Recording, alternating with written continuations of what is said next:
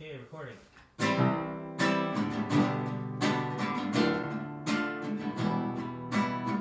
Hi, everybody. Welcome to the Transplant Infectious Disease Podcast. Today, we're very fortunate to have Jennifer Cuellar-Rodriguez. She's Director of Transplant Infectious Disease Consult Service at the NIH in Bethesda, Maryland. Welcome. Thank you, Shrell. Thank you for having me.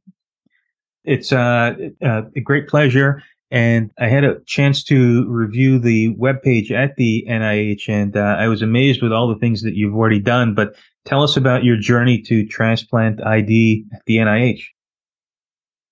So, let's talk about ID first. From what I remember, very early since I started my career, I wanted to go into ID. I initially was attracted to tropical medicine. I guess, infectious diseases has many areas of interest. Mm-hmm. And I got into medicine because when I was age 12, there was like this devastating earthquake in El Salvador. And my aunt took me and my siblings to some camp for those that ended up homeless. And even though at that age we were, just helping out, distributing clothes and food, there was this post from Médecins du Monde, which I guess, so Doctors of the World, which I guess is some similar organization to Doctors Without Borders, Mm-hmm. maybe in a smaller scale, that they had their post there. And the doctor that was in charge, I guess, saw me wandering around their post frequently, asked if I wanted to help. And since that day on, for the next few weeks, I ended up helping in the medical team from that post. And, I still had to classify things, medicines, but I was in charge of having the first aid kit ready, Wow. for whenever we needed to go somewhere or, someone couldn't come to the clinic, and I would go with the doctor and the team carrying the first aid kit. So once I started doing that, I was like, oh, I want to be like this doctor. This is what I want to do. So in that sense, tropical medicine kind of made sense. And once I got into internal medicine, I did ended up doing a diploma in tropical medicine and hygiene, and I still was fascinated by it. But once I started doing more of inpatient hospital care, first as internal medicine and then as an ID fellow, I really was attracted to all the opportunistic infections. I trained in Mexico. So at the Instituto Nacional de Nutrición, which is like a tertiary care hospital, one of the National Institutes of Health in Mexico. Mm-hmm. And we had a large population of patients that were cared for advanced HIV. So unfortunately back then, many patients seek care very late in their disease and were diagnosed late. So they were presenting with a lot of the opportunistic infections that we used to see early on in the HIV epidemic. Mm-hmm. So I got then and fell in love with that part of ID. Mm-hmm. And again, by chance, I think one of my mentors in Mexico, he had trained at the Cleveland Clinic, and the transplant ID department there, led by Dr. Robin Avery, was looking to start a fellowship in transplant ID. And she had secured funds for a clinic from their International Medical Education Center to finance their first fellow in transplant infectious diseases. So because they still had connections with, again, my mentor in Mexico, they contacted him and said, do you have someone that would be interested in doing transplant ID? And, it's like, Jennifer, I think you should try this. And that's how I got into transplant ID. Back then, at my hospital in Mexico, only a smaller number of transplants were being done, maybe a couple of dozens a year. But when I came back, then, the program had grown significantly. Many other colleagues from my generation had gone on to train as surgeons or transplant hepatologists or nephrologists or bone marrow transplanters. So, kind of we all came back at the same time and kind of grew that program in Mexico.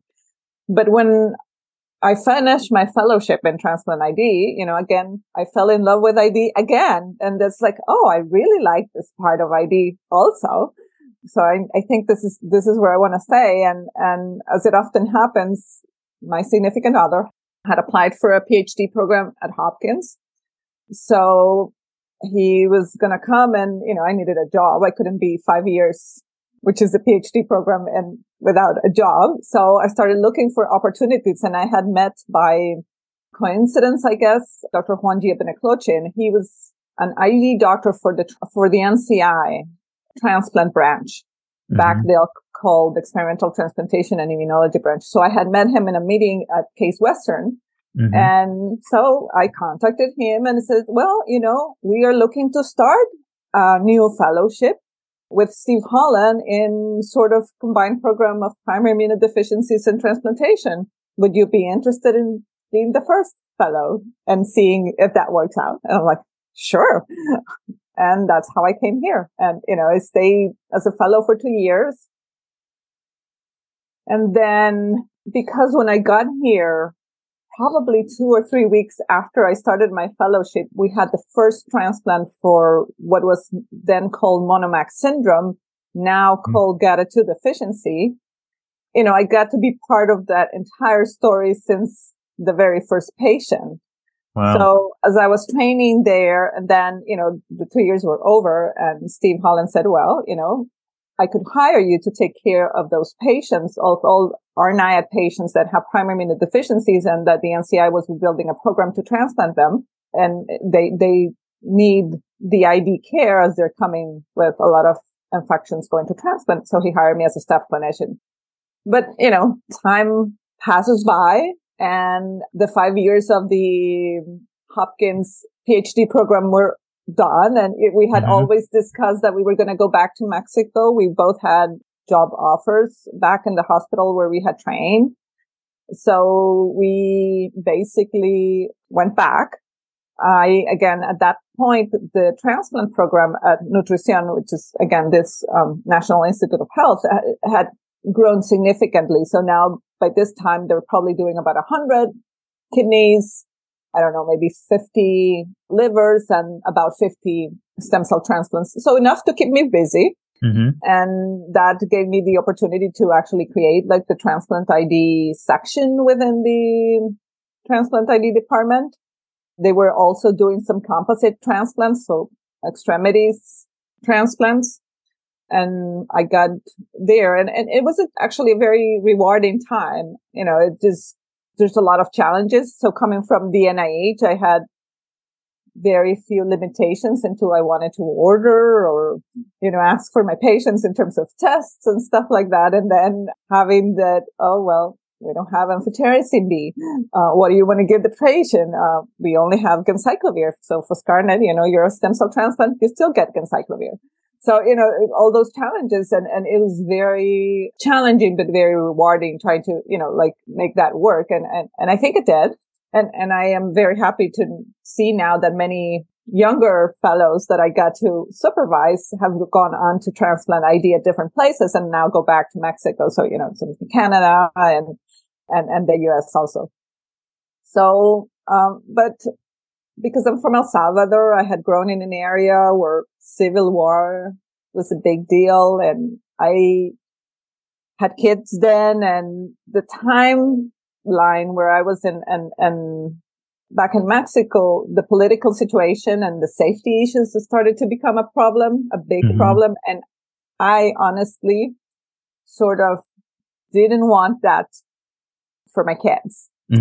And when I left here, Steve Holland and Dennis Hickson, which was the transplanter I mainly worked with back then, I kept in touch with them, and they always I was very happy, and I think they were happy with me when I was here working, and they were like, you can come back whenever. So sort of the opportunity came. Dr. Juan G. Benecloche, who was that NCI ID doctor, went to the Mayo Clinic. So there was even more need to have infectious disease doctors that work in primary immunodeficiencies and transplant. So, again, Steve contacted me. It's like, this would be a good time if you're ready. And, it's one of those calls that probably the day he calls, like, probably it's a good day to think about this seriously. Again, mostly the security issues. And I love my job here. So I was happy to come back. there were things there that I like, and there were other things here that I like a lot. Now I care mostly about 50% of the transplants here are for primary immunodeficiencies. The other half are hematologic, 40% hematologic malignancies, and then, a smaller percentage of benign heme, so refractory aplastic anemia or sickle cell disease. It's not only transplant, it's gene therapy protocols. So those are mostly the types of patients we see. But I had the opportunity to, spend time with Steve in the primary immunodeficiency area and a lot of time in doing transplantation. So that kind of fit well. And now here I am, and I'm very happy to be here. And I've had the opportunity to, start growing our department. We're small. We're 3. Juan Giovanni came back. And Mary Check, which I think you've met. Yeah. She was our first combined fellow between Hopkins and us. So she's an excellent physician. So she stayed with us also. So, we're slowly growing, and I think we have area to keep growing. So that's how I got here. That's fantastic. Quite a journey, starting in El Salvador onto Mexico. And for those of us that are geographically challenged, El Salvador is how far from Guadalajara, I believe, is where you went to medical school? Yeah, so it's Central America. So I went by myself to Guadalajara, Mexico. So El Salvador, it's in Central America. So, flight for, I don't know, maybe 3 hours from Guadalajara, 2 hours probably. But I went by myself. Wow. To study medicine in Mexico. So what I'm picking up is that you are not afraid of challenges. Well, it's good to be in a position where you are the first one. It has its good things and it has its bad things, right? I mean, but it's mostly good, right? You're exploring stuff. So when I was with Robin Avery, I was their first Transplant ID fellow, and it was a big learning experience for all, especially for me. But just, getting into that role of developing a new area, it's nice. No, back then, Transplant ID wasn't as common. Now there's I don't know how many programs offer Transplant ID, but back then I think it was really the Harvard program or the Mass General program and maybe the Mayo Clinic one. And that was it. So it's now very nice to see that we have grown as a community significantly.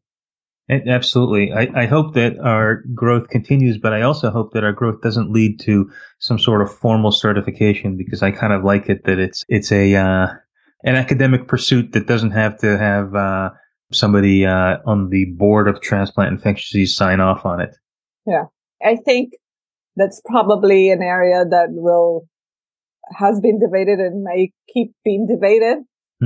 I don't know which is the best one. Certainly, all these certifications make things very complicated, but it's good to see that it's growing and is now a very well consolidated subspecialty of our specialty.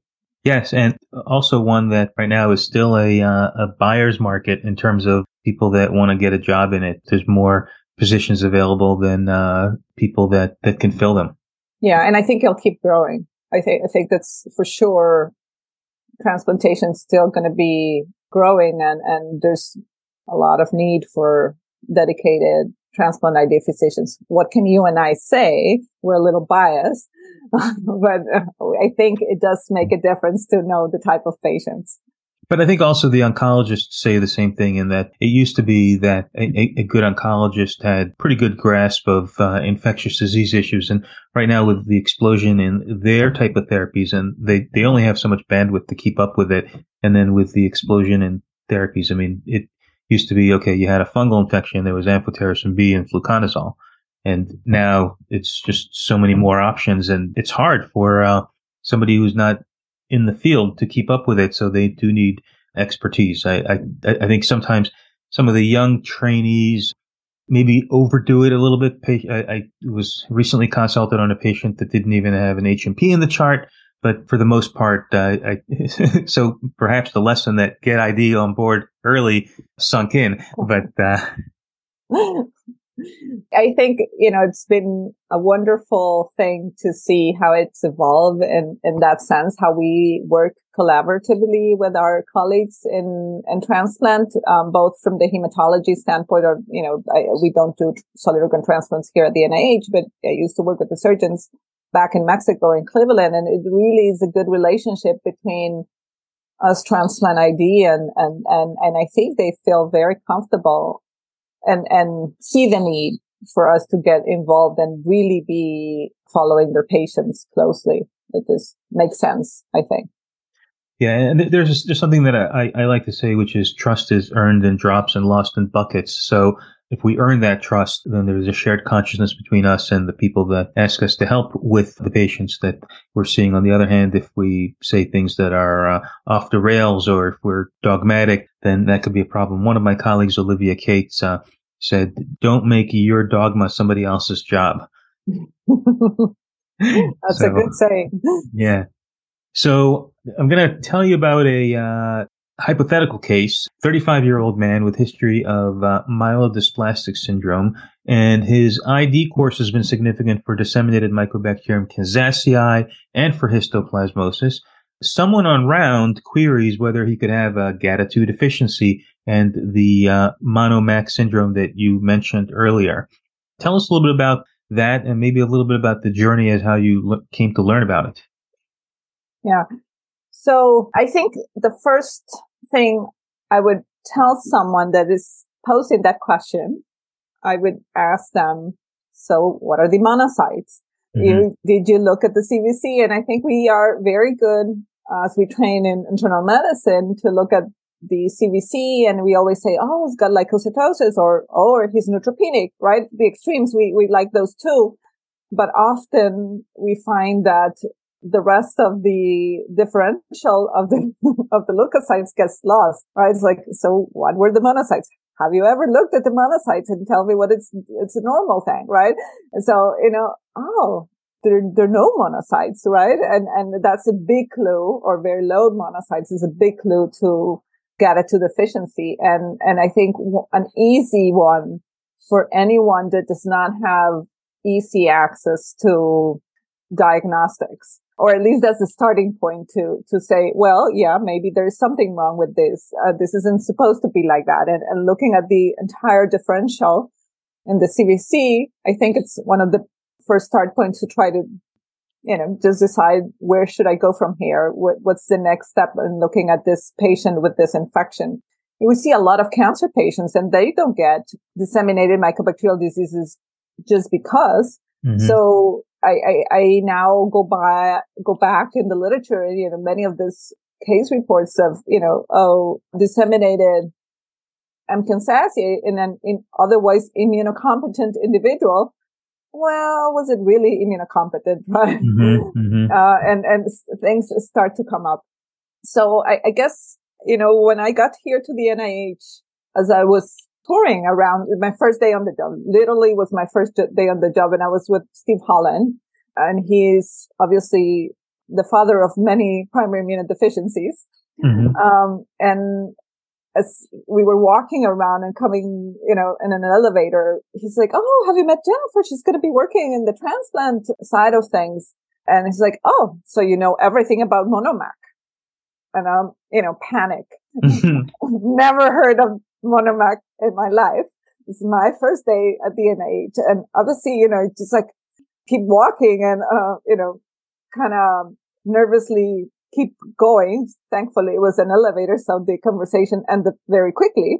And then the next thing I know, I'm on rounds, and that same day, they're like, "Oh, this is our new patient that's going to be coming in later this week, and he's got monomac." Again, the second time around. So, now I'm in terror, and I look up a quick Google search on monomac, and there's nothing. I mean, there's like some cells that are used in the lab, that are called monomac, that had nothing to do with monomac syndrome, and very little hits in Google. So obviously I panic, and, I had to say, I was like, I have no idea what y'all are talking about. Right? So, it's this disease. We haven't reported it yet. So their first publication came on that year later on, but it still had not been published. And I was like, okay, I guess I'm absolved at least a little bit of my lack of knowledge. And that happens to me here frequently, get into these diseases that I've never heard of. And you suddenly, and I think that's one of the areas of, you work in a very large academic center where you find this often, I'm sure, that, you find the person that first described this disease and they're describing this disease. They're in the process of getting the description out and you start to hear about it in rounds and all of that. And that makes it so interesting, just how it evolves and the views of the father of that disease, how it changes over time. You see it change as you're learning from these patients. So that first patient, actually, when they showed it to me, I was like, well, are you sure he doesn't need a lung transplant?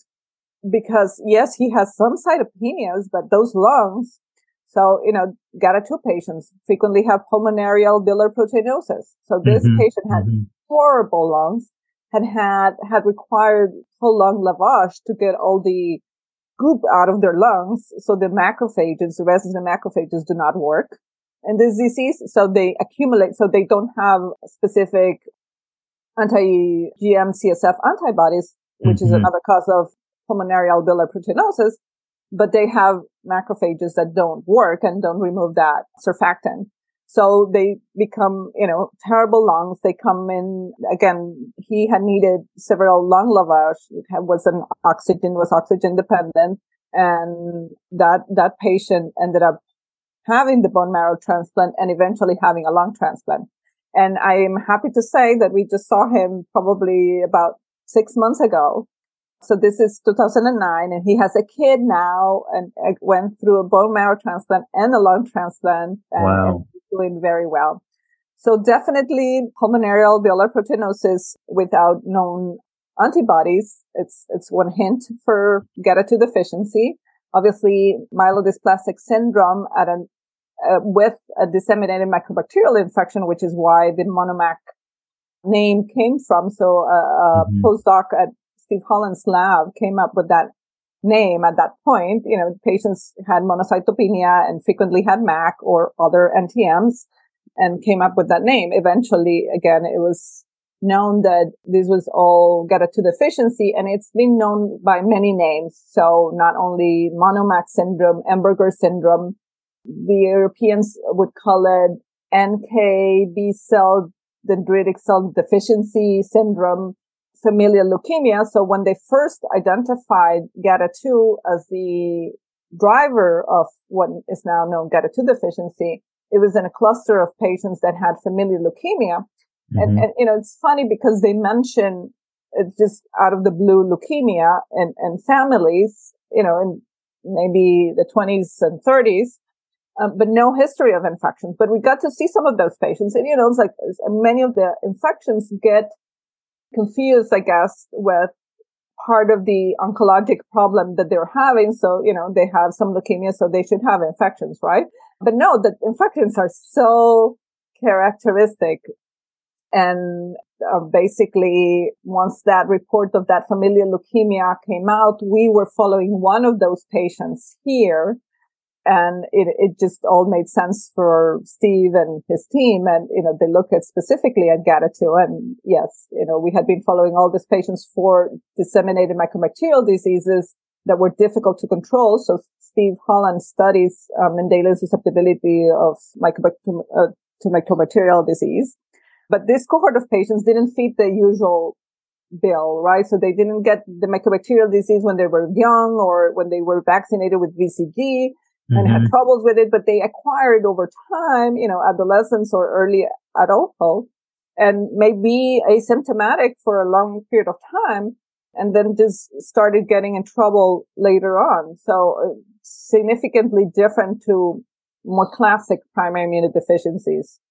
So what else are characteristic things of this disease? So there's B cell, NK cell, and monocytopenia. Those are by far the hallmark of the disease. So again, not so complicated to look into. Most places can now do lymphocyte phenotyping now. So you can look specifically at B cells and see how they're doing, NK cells, and they were below. And with that, the patients get warts. They get invasive HPV at a younger age. So similar to what we see in advanced HIV, that they had a severe invasive HPV infection. Patients can present in their 20s with vulvectomies or, from malignant HPV. So that's another characteristic of this disease, because GATA2 is a transcription factor early in hematopoiesis and again involved in many areas of development. Patients can go on to develop myelodysplastic syndrome or, frank AML, but also have the predisposition to all these other infections, plus lymphedema. Congenital lymphedema has been associated to this disease also. And I can't remember the exact explanation we'll get it to in the lymph vessels has there, but there is some role to it too. I saw a recent report from a journal that I had not been familiar with, and it had a woman with lymphedema as part of her presentation. Yeah. So again, very diverse presentation. So this can be seen by now that it's obviously a very well-established disease, the referrals can come from the gynecologist seeing this woman with recurrent HPV that does not have HIV and still gets invasive, recurrent, recalcitrant HPV or, just warts everywhere. The pulmonary alveolar proteinosis or just ongoing bronchiectasis from frequent infections. Specifically, the mycobacterial infections become a significant problem, not only pulmonary, but disseminated mycobacterial disease, by non-tuberculous mycobacteria are typical of this disease. And many MDS, again, that previously had been transplanted because of progression to AML are now being recognized as having this disease as one of the familial predispositions to bone marrow failures.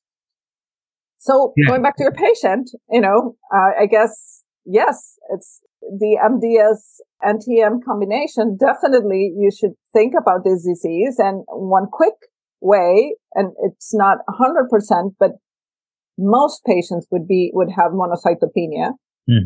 So it's not 100% because some patients do go through a phase that they start to increase their monocytes and can develop CMML. So there's a period of time that their monocytes appear normal, or early on before they develop any symptoms, their CBC looks normal. What makes that switch is still not known. This exposure to different infections or what exactly, at what point in time they change, that it's not really known. But you can see it happen. But someone that's already had MDS and mycobacterial infection, definitely this is one of the diseases that we would think about. And again, just doing a lymphocyte phenotype, looking at NK cells, B cells, and then there are characteristics in the bone marrow that, a good pathologist can look at it and say, oh, yeah, this is consistent, with GATA2 deficiency. And now it's part of all the familial leukemia panels. So now testing has become much easier. So a good clinical history is still very important in these diseases. And, if you say, oh yeah, my aunt died, but, unrelated to my problem, which is mycobacteria, she died of some cancer, some leukemia. I don't know, that history comes around so often if you start looking into it. So again, a good history is still the scalpel of the infectious disease doctor. I cannot underline that enough, in that it all starts with the history. And as somebody far wiser than me said, we are the storytelling animal, not in ID, but humans. And the stories are critical to us making the diagnosis, which then can lead us to making the correct decision for patients.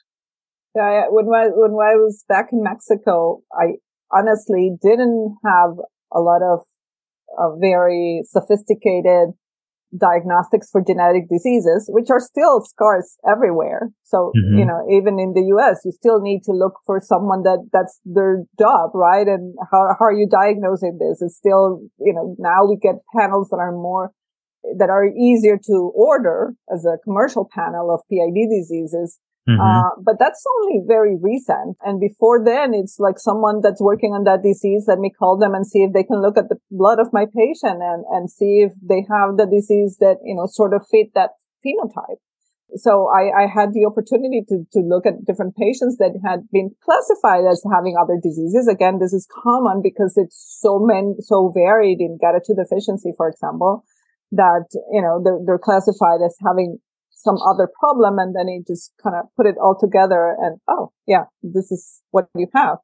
Actually, I had one patient that we transplanted here, but he was Mexican, and he's like, oh, you're going back to Mexico. My son, please, can you see him?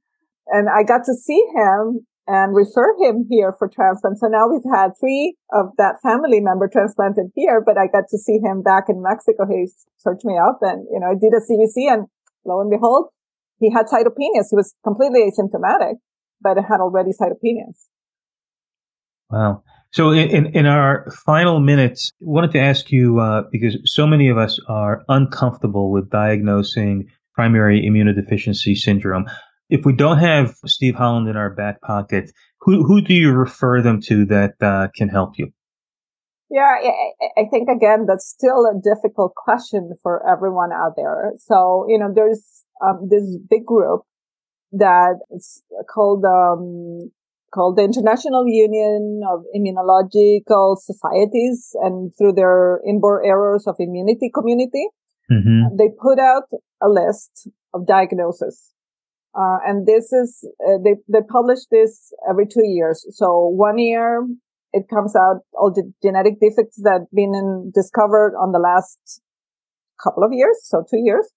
And they classify all the diseases by their genetic defect. And then the other year, this stopped during COVID, but that had usually been the case. They classify it by phenotype, which is what we feel more comfortable doing, right? If you don't have direct access to genetic, I'm going to do a whole genome sequence on this patient that seems weird and see what comes up. So, and that's very, very useful. But I think, just in general, as we as AD physicians first start with the pathogen, right? Who controls this pathogen, and who from the other diseases that we take care of?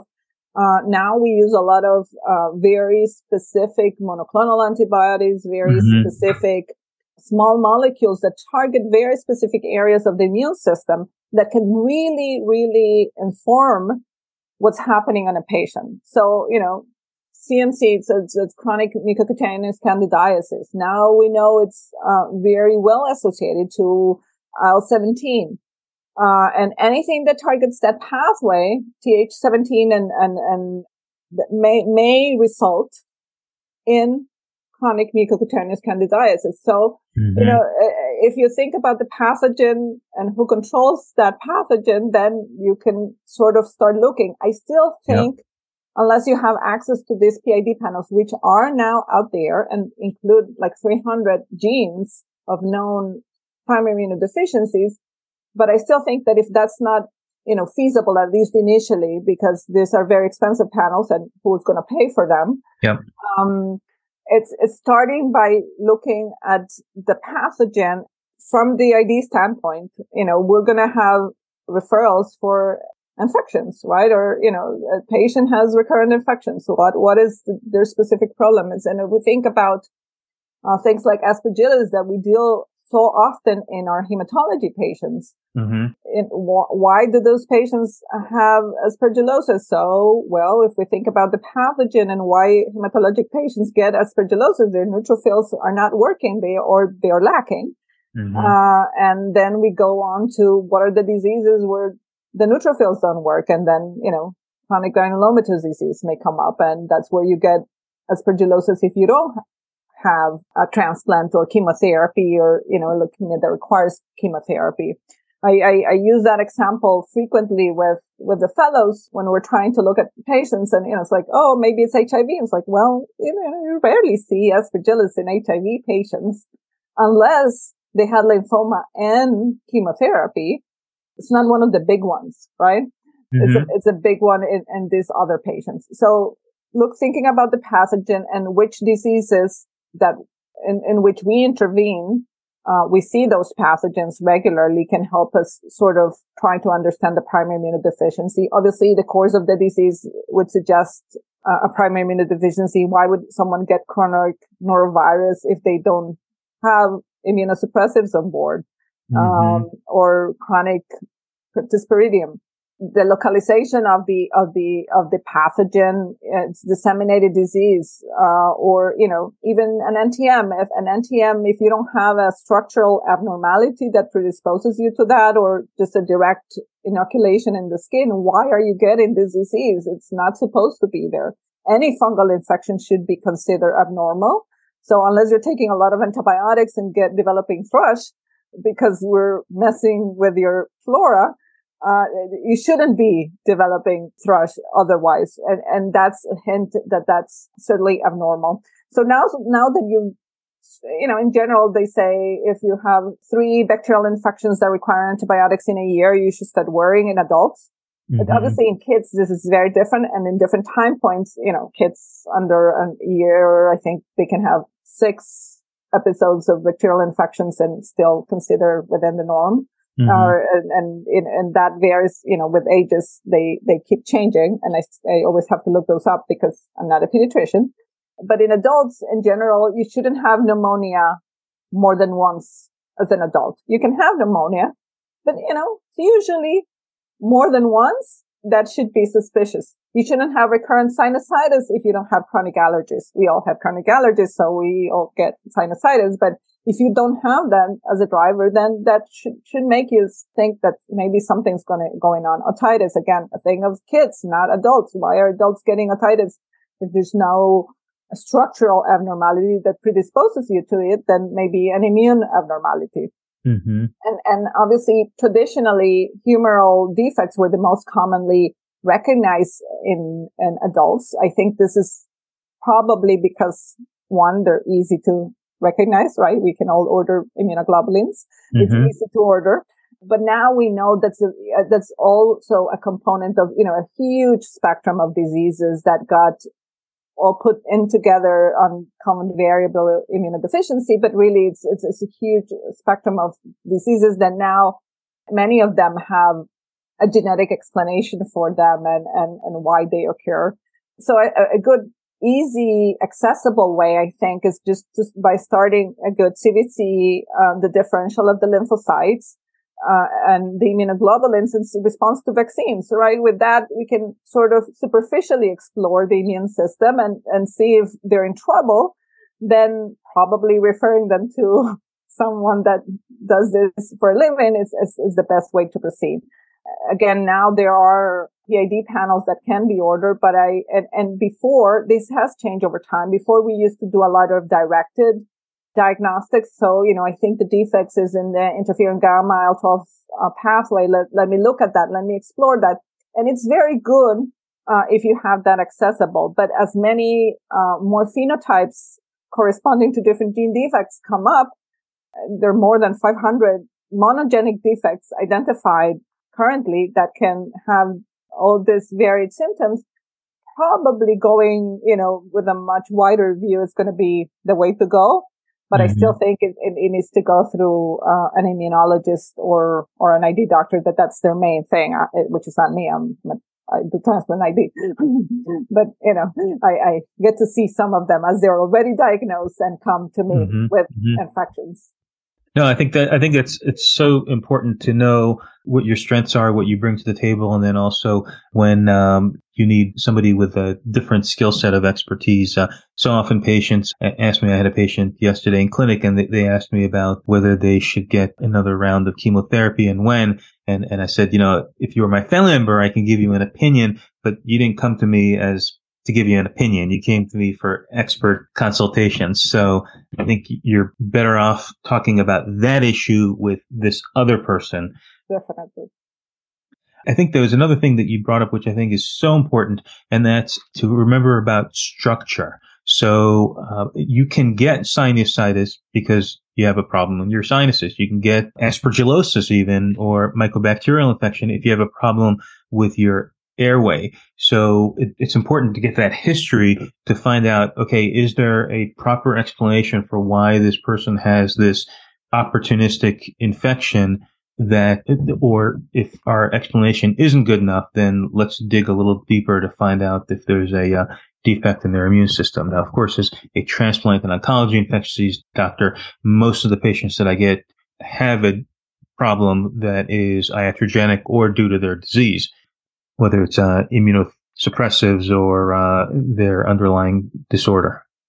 Just recently, I'm just going to bring it up because I remember as you were describing this, we had a patient that came back from transplant, 2 years out of a stem cell transplant for some hematologic malignancy that I don't remember right now, but he was in remission. So he was off immunosuppressants and was on inhaled budesonide for chronic graft versus host disease, and came in with a lung nodule that ended up being aspergillosis. And I'm like, why would this patient get aspergillosis at this time point? Really, it doesn't really make sense. And, we measured, he was having systemic absorption of the budesonide, significant systemic absorption of the budesonide. We didn't find the azoles can do that. He had been taking azoles intermittently. I don't know if that sort of originated the niche or what. Not at the moment we saw him, but again, always think about why is this happening at this time point? Is there another alternative explanation? Really is important in infectious diseases in general, not only in transplant ID. All right. So as we wrap up, thank you so much. It's so important we say. I'll pivot to a totally different topic.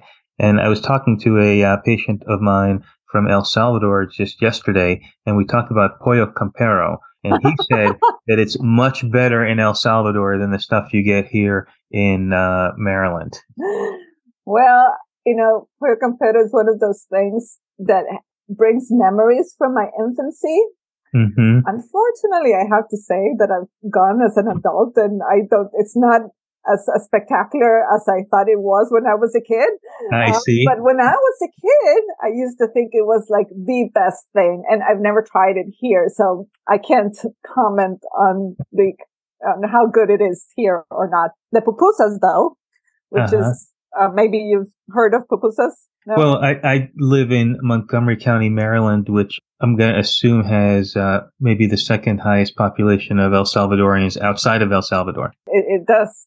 Yes. So there's a lot of pupusas. So there are some really good pupusas here. So one thing I've learned about El Salvadorians from living in Montgomery County, at least the ones that are here, very entrepreneurial and very strong business sense, including in selling El Salvadorian food. Many of the of the El Salvadorian restaurants where I live have to have a Tex-Mex part of the menu because there's maybe people aren't as familiar with the back page of the menu, which is where I order from, which is some of the delicacies from Central America.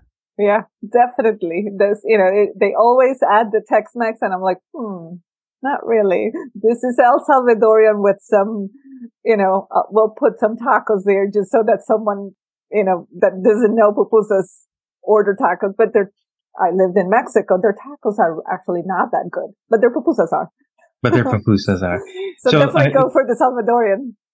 So speaking of food, I also understand that Mexico City has some of the finest restaurants in the world. I've never been to Mexico City, but that's what I hear. It's amazing. It has a great variety of restaurants, and just the local cuisine is so diverse and delicious. And I don't think the Mexican restaurants outside of, or at least in this area, live up to the true Mexican variety. But Mexico City has obviously, not only Mexican food, just from all around the world. And it has very good places. It's a nice place to visit. One of my dreams is to go to Oaxaca to enjoy the food there. Oh, amazing. Oaxaca is beautiful. It's one of the best, my favorite places in Mexico City, and the food, and not Mexico City, in Mexico. And the food is also fantastic. So definitely go to Oaxaca, so the FA, so Mexico City it's a huge city, it has a lot to give. But if you only can choose one, probably Oaxaca, it's a good one. Yeah, definitely. we need to make some transplant ID. I keep telling my friends from Mexico, it's like, you need to, come up with a conference that we all go to in Oaxaca. I have a very good friend from Oaxaca. So we always talk about it. Yeah. And tell them that if they're going to do a conference, it shouldn't be a Zoom conference. We have to go in person. In person. Yeah, no, of course. Yeah. And get some mezcal. Of course. Well, so great talking to you, and thank you for educating us about a condition that many of us may have heard of but didn't really know all that much about. GATA2 deficiency, mono-MAC syndrome is the informal name, and hope that we get to talk to you again in the future. Bye-bye. Thank you for having me.